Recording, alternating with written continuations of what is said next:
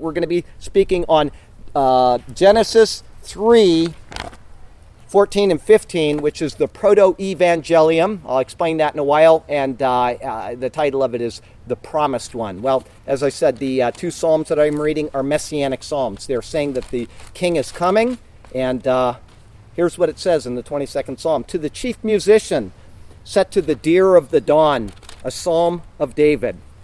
My God, my God, why have you forsaken me?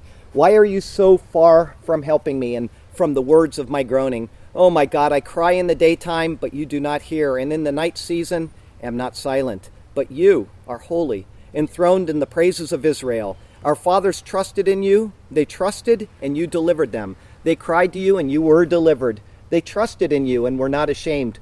But I am a worm and no man, a reproach of men, and despised by the people. All those who see me ridicule me. They shoot out the lip, they shake their head, saying, He trusted in the Lord. Let him rescue him. Let him deliver him, since he delights in him. But you are he who took me out of the womb. You made me trust while on my mother's breasts. I was cast upon you from birth, from my mother's womb. You have been my God. Be not far from me, for trouble is near, for there is none to help. Many bulls have surrounded me. Strong bulls of Bashan have encircled me. They gape at me with their mouths like a raging and roaring lion. I am poured out like water, and all my bones are out of joint. My heart is like wax. It is melted within me. My strength is dried up like a potsherd, and my tongue clings to my jaws. You have brought me to the dust of death, for dogs have surrounded me. The congregation of the wicked has enclosed me. They pierced my hands and my feet. I can count all my bones. They look and stare at me. They divide my garments among them, and for my clothing they cast lots. But you, O Lord, do not be far from me. My strength, hasten to help me. Deliver me from the sword, my precious life from the power of the dog. Save me from the lion's mouth and from the horns of the wild oxen. You have answered me. I will declare your name to my brethren. In the midst of the assembly I will praise you. You who fear the Lord, praise him. All you descendants of Jacob, glorify him, and fear him, all you offspring of Israel. For he has not despised nor abhorred the affliction of the afflicted, nor has he hidden his face from him. But when he cried to him, he heard. My praise shall be of you in the great assembly. I will pay my vows before those who fear him. The poor shall eat and be satisfied. Those who seek him will praise the Lord. Let your heart live forever. All the ends of the world shall remember and turn to the Lord, and all the families of the nations shall worship before you. For the kingdom is the Lord's, and he rules over the nations. All the prosperous of the earth shall eat and worship. All those who go down to the dust shall bow before him, even he who cannot keep himself alive. A posterity shall serve him. It will be recounted of the Lord to the next generation. They will come and declare his righteousness to a people who will be born. He has done this. When we look around the state of the world that we're in, the state of our lives, and the troubles which seem to hem us in on all of our sides, it's often hard to imagine that God has got everything figured out.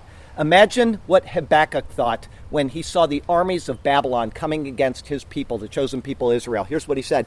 O Lord, how long shall I cry, and you will not hear? Even cry out to you violence, and you will not save. Why do you show me iniquity and cause me to see trouble? For plundering and violence are before me. There is strife and contention arises. Therefore the law is powerless, and justice never goes forth. For the wicked surround the righteous. Therefore perverse judgment proceeds. The absolutely horrifying things which have happened in history can really cause us, each one of us, to question God's goodness and his ability to keep things under control. But I want you all to know that that is the furthest thing from the truth. Why is the question? Why should God interfere with us and our free will when we don't want him around at all? When everything is going well, as humans, we only seek him when they start going bad. But when it is going well, we don't seek out God. We don't look after him. We just live our lives callously. And you can see this in every culture around us as things are going well. But the first thing that happens when things go poorly is people cry out, oh God, why me? Or why us? Or why did this happen? I email and I post online, and many of you know this, a daily devotional. I do it every morning. I started with Romans 1:1. This is about 8 years ago, and one verse at a time. Romans 1:1, Romans 1:2, Romans 1:3, going all the way through that and getting into next the book of 1 Corinthians and 2 Corinthians and Galatians. And I've been doing this one verse a day with an analysis and with a prayer. And I have done that now. Today I sent out Revelation 4:3. And I have seen a pattern. I've noticed a trend when I do this. When I post a verse which is happy and when it's uplifting, people will sign on for it. And I see the numbers go up on Facebook. It's got a little counter. It tells me how many people get it on this site. It tells me how many people get it on this site. And here's that same guy from last week. I'm going to let him go by. Hang on. I'm sorry about that. I can't control him. Last week it was really bad. We had boats and everything going by. But the point I'm making is that as I post happy and cheerful and uplifting daily devotionals, the numbers go up. But as soon as I post one that speaks about judgment, I see the numbers start going back down. And people email me and they accuse me of not being like Jesus, when in fact Jesus is the one that wrote the book. All I'm doing is I'm taking the verse and I'm just analyzing it. The book of Jude, I lost a ton of people in the book of Jude because Jude is, everybody here knows, it is about judgment on an unrepentant and wicked world. And that's the way it is.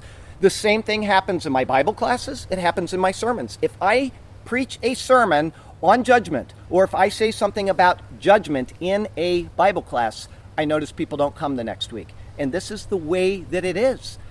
People just get offended about it. But this is a problem with misunderstanding the nature of evil and the consequences of sin. Be it in an individual, be it in your family, be it in a church body, or be it in a nation. This is the way that these things are. And God has given us His Word to help us understand that. So if judgment bothers you, and I don't think it bothers most people here, I've seen you all come and go, but if it does, you have to take this up with God.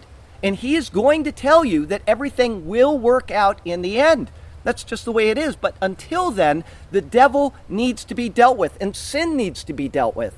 Judgment begins at the house of God. That is a pattern that is seen in the Old Testament. It's a pattern that's seen in the New Testament. Judgment begins at the house of God, and it begins with God's people.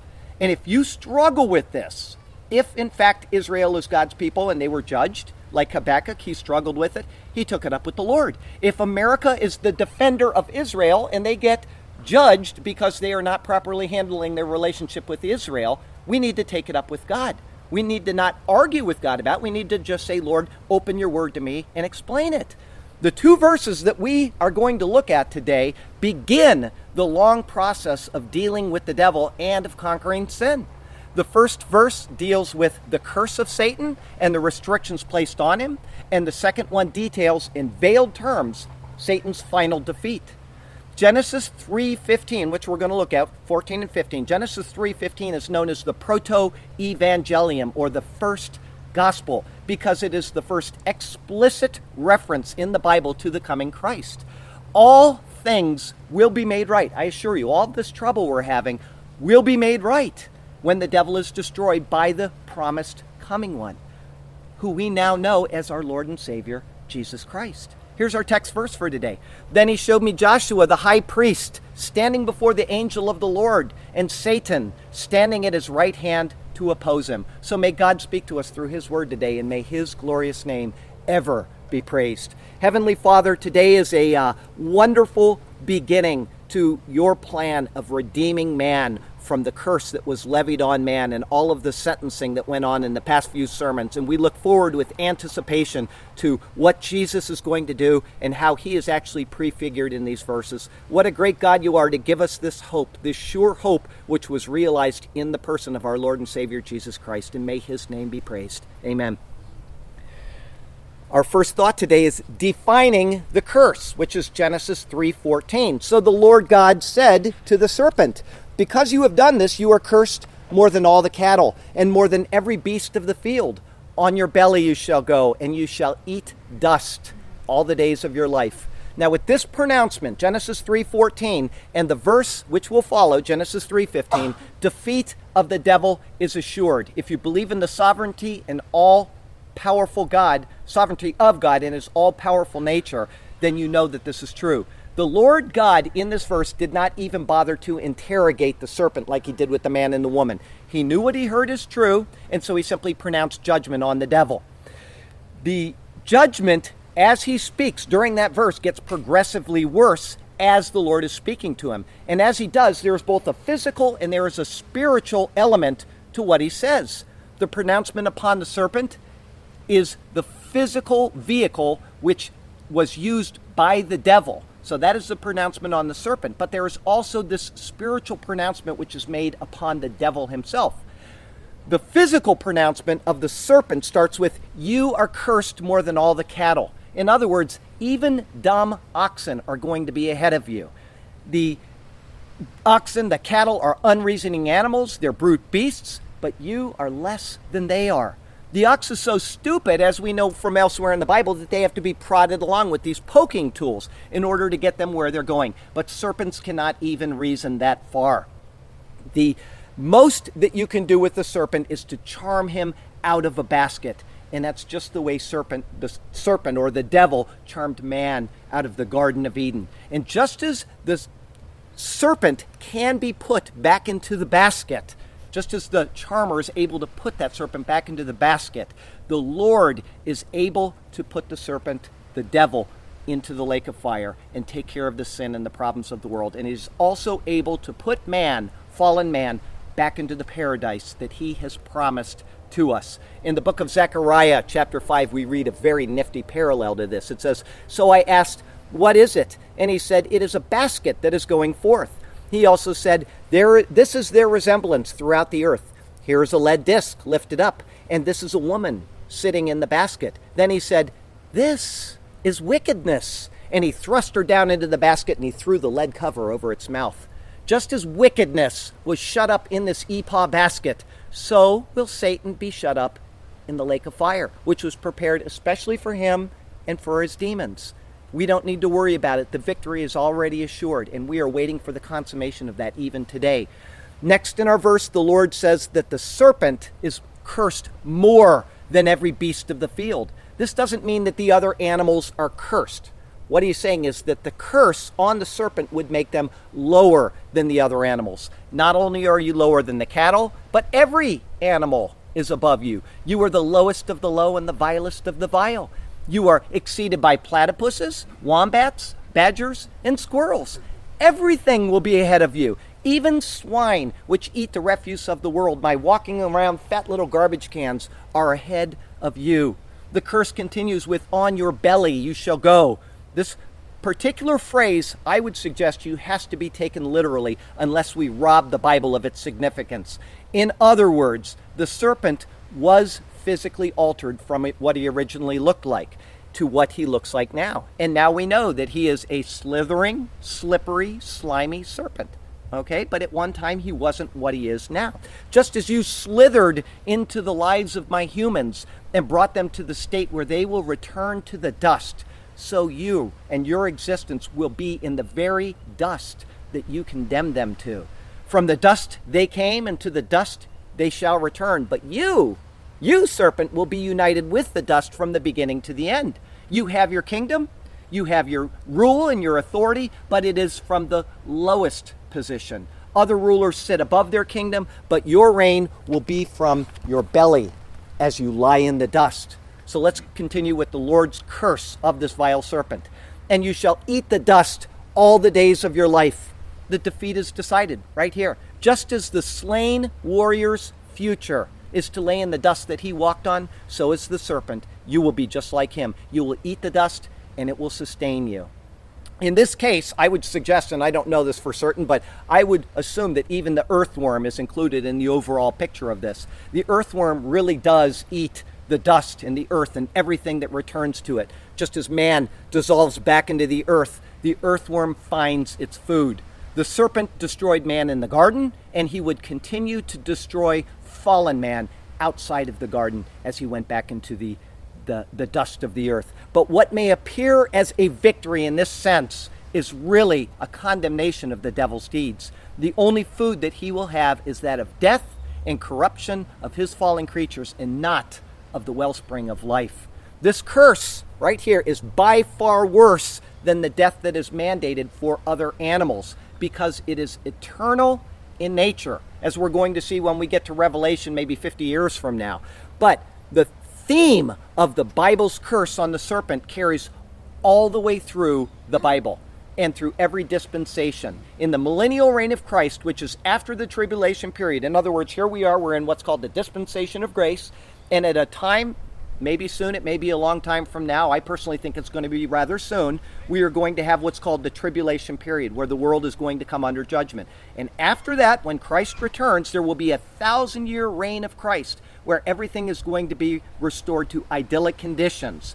And during that beautiful time, this 1,000-year reign of Christ, Isaiah makes this prophecy. It says, "The wolf and the lamb shall feed together. The lion shall eat straw like the ox. The dust shall be the serpent's food. They shall not hurt nor destroy in all my holy mountain, says the Lord." When the creation is restored to idyllic conditions for the other animals, the lamb feeding with the wolf and the lion eating straw, the serpent is still going to be licking the dust. His curse doesn't end.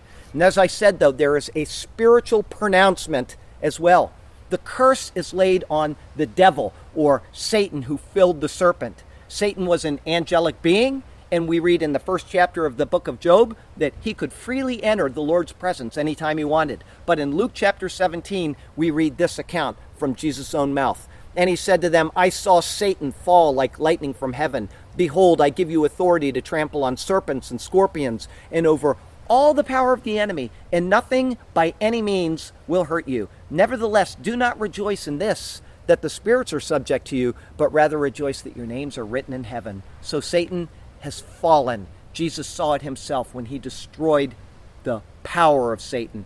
The curse upon the devil means then that he would never again enjoy the riches of heaven or his angelic position. The food of angels is replaced with the souls of fallen men and the degradation of them through impurity and through wickedness. Instead of a marvelous witness to the majesty of God's creation, he would be reduced to what Paul writes as the prince of the power of the air, the spirit who now works in the sons of disobedience. Elsewhere in the Bible, we have unreasoning animals that will kill or injure a person, and their sentence is death.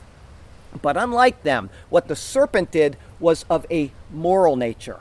And because it was of a moral nature, he was not given physical death. Instead, the result was a curse on him. And this pattern isn't unique to the devil either. This is an important point here. When we get to chapter 9 of Genesis, we will come across the morally offensive sin of the son of Noah. His name is Ham. And there, the result is also a curse. It says, "So Noah awoke from his wine and knew what his younger son had done to him. Then he said, Cursed be Satan, a servant of servants he shall be to his brethren." A moral transgression, and this is something all of us need to remember, requires a substantial moral curse. And so we all need to pay heed to that. Moral transgressions are different than other type of transgressions. "On your belly you shall go, you slithering snake. Your rule will be from the dust of the earth. From corruption and death souls you will take, and to the sons of hell you shall give birth. The world of wickedness is your domain, and every vile thing you shall rule. Your army will be the sons of Cain, the disobedient, the vile, and yes, also the fool. But you and your kingdom will have its end, and all that evil you brought into my creation, to the lake of fire, it I will send, and there you will receive eternal destruction." So now that we've looked at this particular verse and its repercussions for both the serpent and for the devil, let's see how they actually become, believe it or not, a veiled picture of Christ and his atoning work on our behalf. Satan went from being a beautiful angel of God's creation to a serpent, the cunning and the loathsome reptile that we all know about. On the other hand, we have an interesting parallel to him in the book of Numbers. "And the people spoke against God and against Moses. Why have you brought us up out of Egypt to die in the wilderness? For there is no food and no water, and our soul loathes this worthless bread." They're complaining about getting free bread. "So the Lord sent fiery serpents among the people, and they bit the people, and many of the people of Israel died. Therefore the people came to Moses and said, 'We have sinned, for we have spoken against the Lord and against you. Pray to the Lord that he take away the serpents from us.' So Moses prayed for the people." Remember what I said earlier? When things are going good, we just complain and we grumble. We find fault in God. But when things go bad, we start to Call on the name of the Lord. Perfect pattern right here. Then the Lord said to Moses, make a fiery serpent and set it on a pole. And it shall be that everyone who is bitten, when he looks at it, shall live. So Moses made a bronze serpent and put it on a pole. And so it was, if a serpent had bitten anyone, when he looked at the bronze serpent, he lived. And Moses, in John chapter 3, we read what this bronze serpent symbolized. Jesus himself explains it to us. And Moses lifted up the serpent. As Moses lifted up the serpent in the wilderness, even so must the Son of Man be lifted up, that whoever believes in him should not perish, but have eternal life. When they looked at that bronze serpent in the wilderness, it wasn't the bronze serpent that saved them from the poison of the serpent that had bitten them. It was faith that God's promise stood, that if you look at this, you will be saved. And Jesus is saying the same thing. I am going to be lifted up, and when I am lifted up, if you believe in me, you will be saved. And we know the next verse, Genesis 3:16, is the text verse of the Bible. For God so loved the world that he gave his only begotten Son, that whoever believes in him should not perish but have everlasting life. One other time that this particular bronze serpent is mentioned is in the book of 2 Kings. And there we see how it degraded into an idol and also what its name was. Here's what it says in 2 Kings. He removed the high places and broke the sacred pillars, cut down the wooden image, and broke in pieces the bronze serpent that Moses had made. This is hundreds of years later, and this king actually broke this piece of antiquity from Israel's history because they were idolizing it. For until those days, the children of Israel burned incense to it and called it Nehushtan.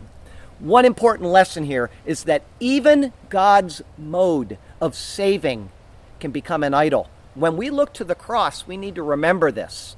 It is only a symbol of the greater work of the person of Jesus Christ, and not a talisman that replaces him. So please keep that in mind. We need to be on guard even in the things that we boast about most. As Paul says in the book of Galatians, chapter 6 and the 14th verse, he says, but God forbid that I should boast except in the cross of our Lord Jesus Christ, by whom the world has been crucified to me, and I to the world.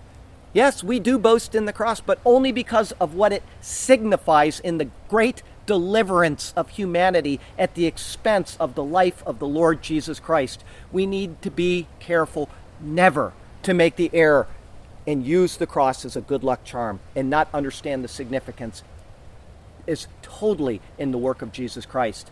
The bronze snake that we're talking about is called Nehushtan in the Hebrew language. And this word sounds very similar to three other Hebrew words: the word snake, the word bronze, and the word unclean thing. All three of these point to the work of Jesus Christ. The first one is the snake. Just as the snake was lifted up in the wilderness, so was Christ lifted up on the cross. The second word that sounds like Nehushtan is the word bronze. Bronze speaks of judgment. I've explained before, you've got the tabernacle in the wilderness or the temple in Jerusalem. You walk through the door or the gate into the tabernacle, and the first thing you see there is the altar of sacrifice, and that is where sin receives its judgment. I bring in this little lamb. I say, this lamb is innocent, it's done nothing wrong, and I'm taking my sins and I'm transferring it to this lamb. And then the priest comes and he cuts this poor thing's throat, and they pour out its blood, and they burn the lamb on the altar. This speaks of judgment. And this is just like Jesus' sacrifice on the cross as our final judgment from sin. He was sinless and we were sinful. We transfer our sin to him. And one more aspect of the word bronze comes from the book of Revelation, where Jesus is said to have feet like burnished bronze, which symbolizes his right to exercise judgment on the people of the world. And there's one more thing that sounds like Nehushtan, and that is the Hebrew word for unclean thing. In 2 Corinthians 5:21, it says this: for he made him who knew no sin to be sin for us, that we might become the righteousness of God in him. Jesus Christ became our unclean thing so that we could be cleansed and we could be purified in the presence of an infinitely holy Creator. He was crucified outside the walls of Jerusalem, it says in the book of Hebrews. And why did they do that? Because after they sacrificed these sin-bearer animals, they took their bodies and they dumped them outside in an unclean place, signifying the uncleanness of the sins. And Jesus Christ was crucified outside of the walls of Jerusalem, signifying that he had become an unclean thing on our behalf. As you can see, everything eventually points to Jesus Christ and what he did for us. Even an obscure passage about a bronze snake from the Old Testament, and even Genesis 3:14 and 15, and the curse upon the serpent. Our second thought today is enmity with the woman. The first two lines of Genesis 3:15 say this, "And I will put enmity between you and the woman." This first half of Genesis 3:15 is directed solely at the relationship between the woman and the devil. The question is, who is the woman that he is speaking about? Is he speaking about Eve? Is he speaking about all women? Or is he speaking about a spiritual woman? And I would suggest to you that he is speaking about a spiritual woman. Throughout the Bible, we're going to get into it in Genesis chapter 6 very soon, there's a distinction made between the sons of God and the sons of men.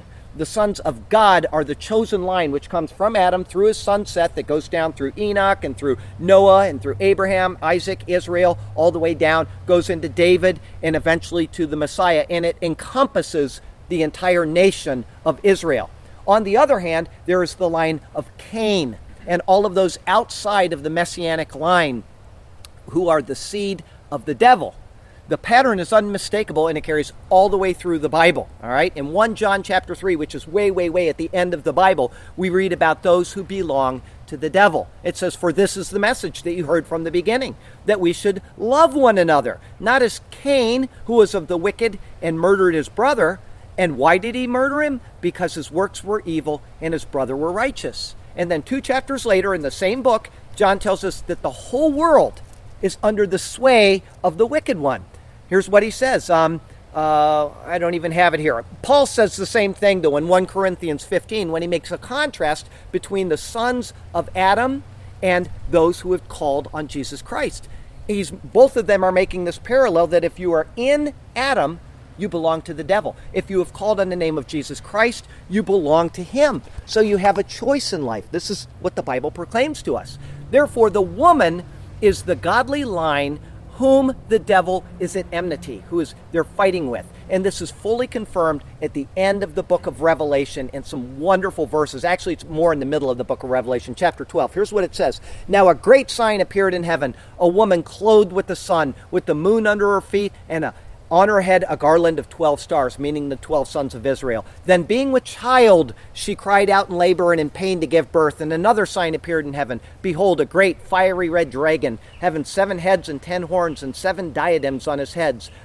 His tail drew a third of the stars out of heaven and threw them to the earth. And the devil stood before the woman who was ready to give birth, to devour her child as soon as it was born. She bore a male child who was to rule all the nations with a rod of iron." If you remember the second psalm I read a while ago, it was quoting that particular part of the second psalm. "And her child was caught up to God and to his throne." We know this is speaking of Jesus Christ. "Then the woman fled into the wilderness, where she has a place prepared by God, that they should feed her there for 1,260 days. Now when the dragon saw that he had been cast to the earth, he persecuted the woman who gave birth to the male child. But the woman was given 2 wings of a great eagle, that she might fly into the wilderness to her place, where she is nourished for a time, times, and half a time, or 3.5 years, from the presence of the serpent. So the serpent spewed water out of his mouth like a flood after the woman, that he might cause her to be carried away by the flood. But the earth helped the woman, and the earth opened its mouth and swallowed up the flood which the dragon had spewed out of his mouth. And the dragon was enraged with the woman," meaning Israel, "and he went to make war with the rest of her offspring, who keep the commandments of God and have the testimony of Jesus Christ."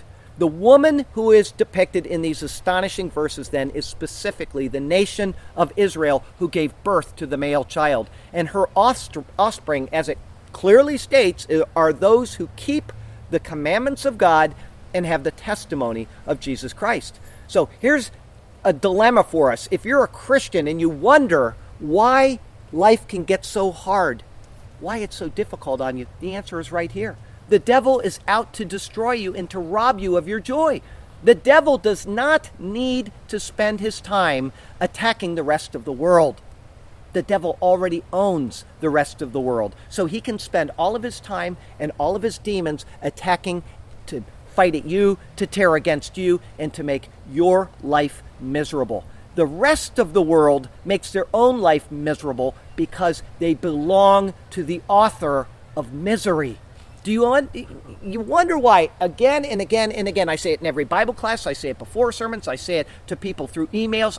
What is the one thing that I ask people to do more than anything else? Read your Bible.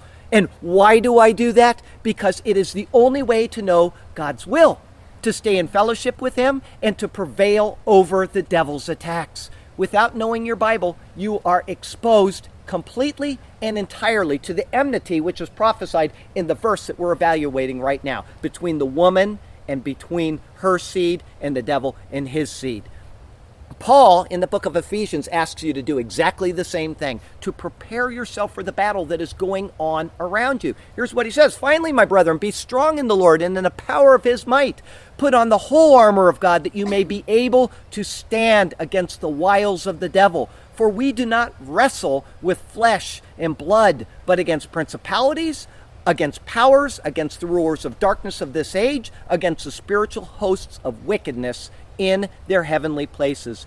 After saying this, Paul goes 7 more verses explaining how to win in this battle. And so once again, I would ask you to read your Bible, to learn your Bible, and to know what the devil does not want you to know. Please. Our third and final thought today is the proto-evangelium. "And I will put enmity between you and the woman, and between your offspring and hers. He will crush your head, and you will strike his heel." Like I said at the start of the talk today, the proto-evangelium means the first gospel. Proto, everybody knows proto is first, and evangelium, think of evangelical, a guy standing on the street corner saying, "Repent and, call on Jesus." It's to evangelize. It's to give out the gospel. I lived in Malaysia. Do you remember the car that was in Malaysia they made there? The Proton Saga, the first of the big continuing adventure of cars, and it was really a piece of junk. But what it was is they had these Japanese cars that, or this Japanese block, and it wasn't really effective, and so the Japanese sold the model of it to the Japanese and or to the Malaysians. They built their first car down there, the Proton Saga. It wasn't a bad car, but anyway, when I read the Proto-Evangelium, I always think of the Proton Saga, this cheesy little car in Malaysia. This particular verse that I just read, though, that says, "He will crush your head and you will strike his heel," is translated, believe it or not, differently in different Bibles. The Latin Vulgate and the Douay-Rheims Bible, both of which are Roman Catholic, say, "She shall crush your head." And the King James Version says, "It shall bruise your head." And others say, "He shall bruise your head," or "He shall crush your head." The neutral nature of this particular personal pronoun in Hebrew could render any one of these correct. And so we need to spend a minute and talk this through.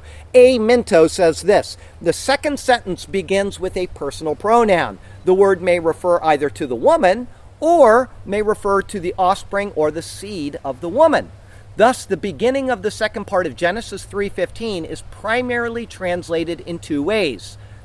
He uses a word here that most of you probably haven't heard, but he says, "in view of the epicene pronoun," which means to form or indicate both male and female sexes in a pronoun. That's what that means. As described above, both are correct. He's saying that it can be either he or she, or it can be both. All right? In arguing for the word she, which I'm going to do, and I don't mean to bore you with this, but this is very important, we can notice that in Genesis 3:20, Adam calls her the woman. He's about to name his wife. He says woman, and then he names her Eve. And Eve means, or in Hebrew, it's Chava, which means the mother of all the living.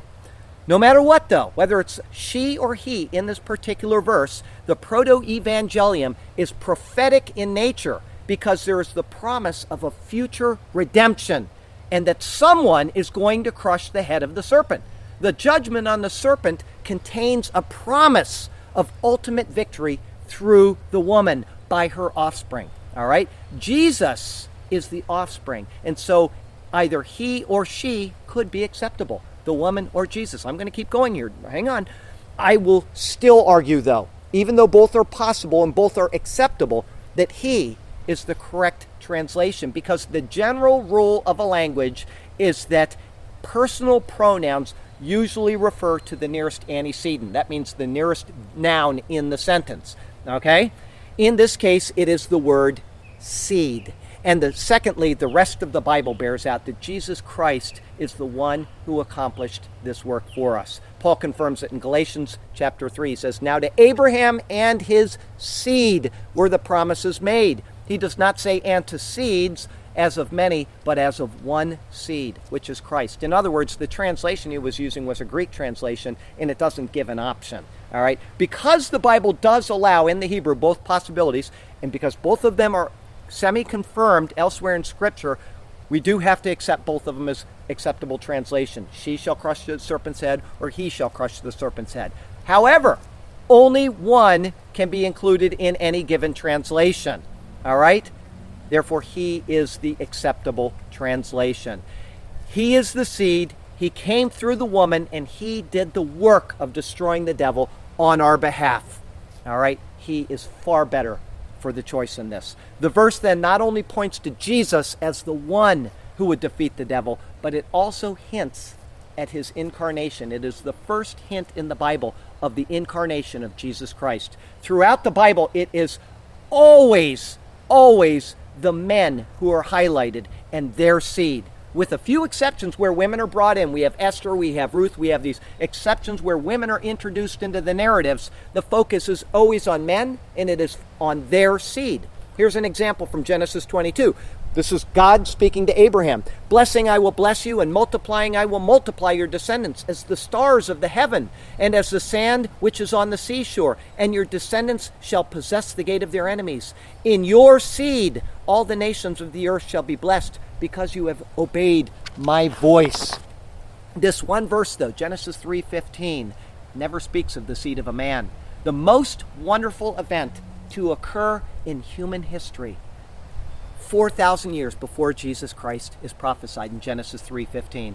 And then in Isaiah 7:14, we read this parallel thought. "Therefore the Lord himself," I'm going to read this. This is the Christmas verse here. "The Lord himself will give you a sign. Behold, the virgin shall conceive and bear a son, and shall call his name Emmanuel." The seed of the woman is defined, and it is redefined right here in this one verse. A virgin shall conceive and bear a son. The child here has no earthly father, but his father is God himself. Thus his name will be Emmanuel, God with us. And Matthew uses this verse in his gospel and assures us that Jesus Christ is the one that fulfilled this prophecy. Elsewhere in Jeremiah, we read another very, very difficult verse. It's from the book of Jeremiah. "How long will you gad about, O you backsliding daughter? For the Lord has created a new thing in the earth. A woman shall encompass a man." This verse here has been used both for the concept of the virgin birth, and it's been argued against the virgin birth. If we are to take it literally and in its literal sense, there is no other explanation that is possible. Israel was lost in waywardness, as it says, "How long will you gad about, you backsliding daughter?" They weren't following the Lord. They weren't following his commandments. But Jeremiah said that the Lord would create a new thing. If you remember the first sentence of the Bible in Hebrew, you know it? Can you say it in Hebrew, Sergio? Bereshit bara Elohim et hashamayim ve'et haaretz. The word bara, created, he uses. And the term here, the Lord will create a new thing, is exactly the same word, bara, that was used in Genesis 1 for the creative effort. He would again do a marvelous work by bringing about the life of a man without using a man. The Holy Spirit would overshadow Mary. The child who would come would be the Son of God. The coming one would be the seed of the woman. When we arrive at the gospel accounts, the writers like Matthew, as we already noted, said this is Jesus. But Jesus himself uses a term 2 times when he is speaking in the book of John, which confirm that he is the seed of the woman. Let's read them both. The first one came before he performed his first miracle, and the second one came when he hung on the cross. The first one says, "On the 3rd day there was a wedding in Cana of Galilee, and the mother of Jesus was there. Now both Jesus and his disciples were invited to the wedding. And when they ran out of wine, the mother of Jesus said to him, 'They have no wine.' Jesus said to her, 'Woman, what does your concern have to do with me? My hour has not yet come.'" Let me ask you, Rhoda, would you call in the Semitic language your mother woman? Is that normal to call your mother woman? No. How about you, Sergio? Would you call your mother woman? No. There you go. He is making a point here. It is not the normal Semitic way of speaking to your mother. When he's hanging on the cross, he does it again. When Jesus therefore saw his mother and the disciple whom he loved standing by, which is the Apostle John, he said to his mother, "Woman, behold your son." Then he said to the disciple, "Behold your mother." And from that hour the disciple took her into his own home. In both cases, Jesus referred to his mother as woman, even though this isn't the way that you would normally speak to your mother, even in those Semitic languages. And because of this, it is certainly Jesus identifying himself as the seed of the woman prophesied in Genesis 3:15. And it is, to me, absolutely wonderful that from the Lord's own mouth we have absolute certainty that he is the one to bring us out of the grasp of the devil and to restore us to our Creator, his Almighty Father. On the cross, the serpent surely bruised the heel of the man when the nails were driven into them. No doubt about it. The lowly serpent attacked at the heel of the man, but this man was like none other. After a short sleep, which was death, he rose victorious over the grave, and he crushed the serpent's head, meaning his authority. Jesus Christ regained what had been lost for many thousands of years. And today, you and I can stand victorious over the devil if we will only, by faith, put our hope and trust in what he has done. Albert Barnes, I have to give you this quote. This is what he says about the Proto-Evangelium. It is singular to find that this simple phrase, coming in naturally and incidentally in a sentence uttered 4,000 years and penned 1,500 years before the Christian era, describes exactly and literally him who was made of the woman without intervention of a man, that he might destroy the works of the devil. This clause in the sentence of the tempter is the first dawn of hope for the human family after the fall. We cannot tell whether to admire more the simplicity of its terms, the breadth and comprehensiveness of its meaning, or the minuteness of its application to the far distant event which it mainly contemplates. The most astonishing concept ever penned is that which tells us of the work of Jesus Christ as revealed to us in the pages of the Bible, which is God's love letter to all of us. It's a letter of restoration, it's a letter of grace, and it is a letter of mercy to us. From the earliest verses of Genesis all the way through to the book of Revelation, we see the wondrous works of an infinitely wise Creator, and he is telling us about the plan of the ages. In John chapter 19, right after saying what he did to his mother on the cross, we see the highest point of that plan when Jesus died on that same cross. It says, "After this, Jesus, knowing that all things were now accomplished, that the scripture might be fulfilled, said, I thirst." Remember what it said in the 22nd Psalm today? We were reading that. You'll see the parallels right here in this verse. "Now a vessel full of sour wine was sitting there, and they filled a sponge with sour wine, put it on hyssop, and put it to his mouth. So when Jesus had received the sour wine, he said, It is finished. And bowing his head, he gave up his spirit." It is finished. It's paid in full. The victory that was promised in the Proto-Evangelium was consummated in the death of a man in a backwater part of the Roman Empire in the year 32 AD on a Friday afternoon. The glories which came then and the glories which are promised to come for eternity, all the way into the future, are there for us to receive. And if we do, we will forever sing the song of the Lamb of God who was slain on that cross. In the garden, the serpent received his curse. "On your belly you shall go, licking up the dust." The words were direct and they were terse, but the sentence was completely fair and just. "Cursed are you more than the cattle, and more than every beast of the field. Your existence will be as the heat of battle, but in the end it is you who will yield. Of the dust you shall eat for all the days of your life. Never shall you taste the sweet, but only the fruits of death and strife.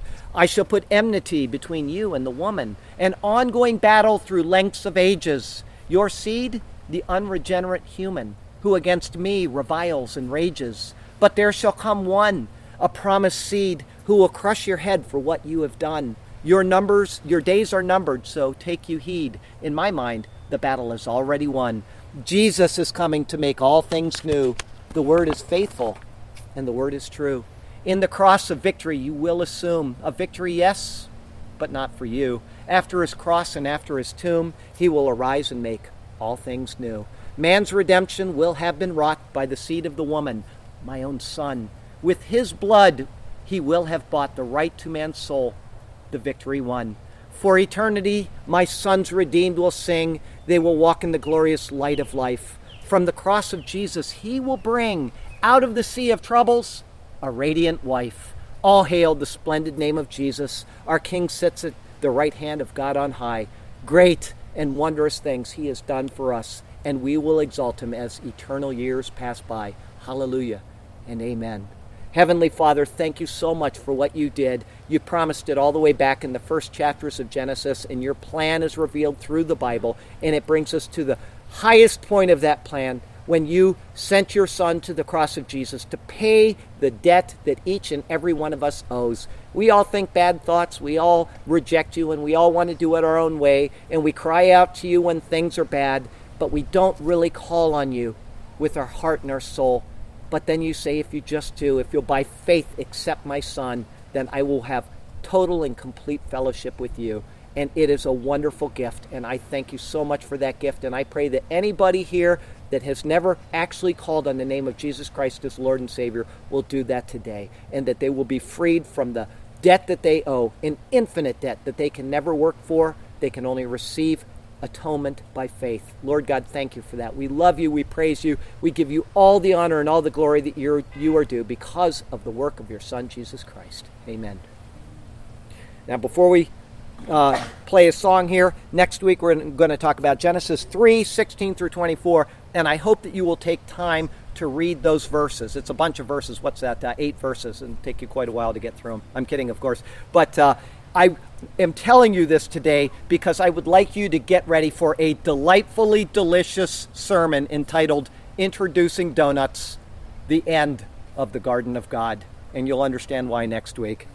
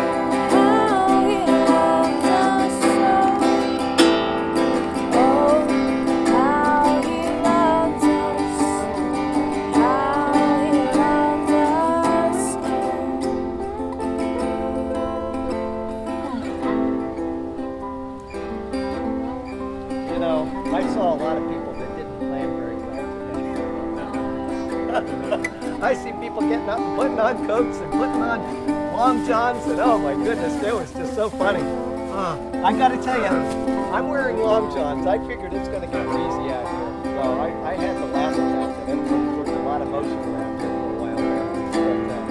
But, Rick, could you help me with this today, brother? Thank you very much. Bye, Mom. Have a wonderful evening. Enjoy that time there, all right?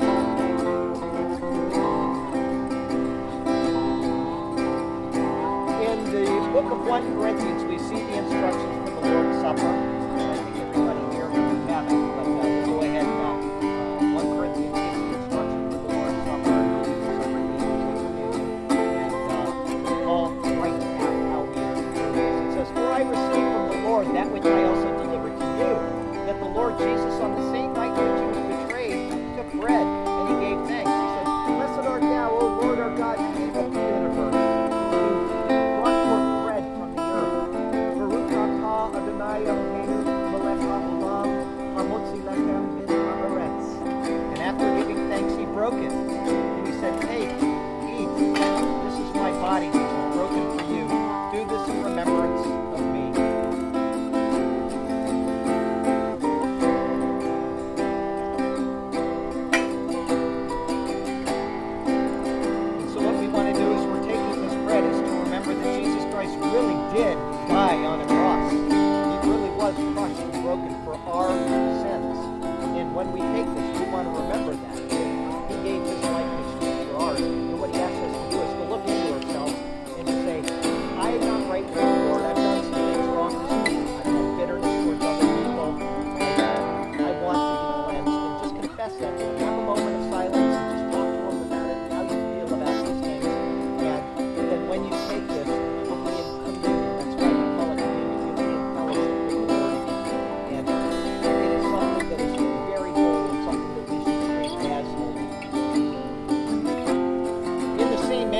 also took the cup after the supper, and he blessed it. He said, "Blessed art thou, O Lord our God, King of the universe, creator of the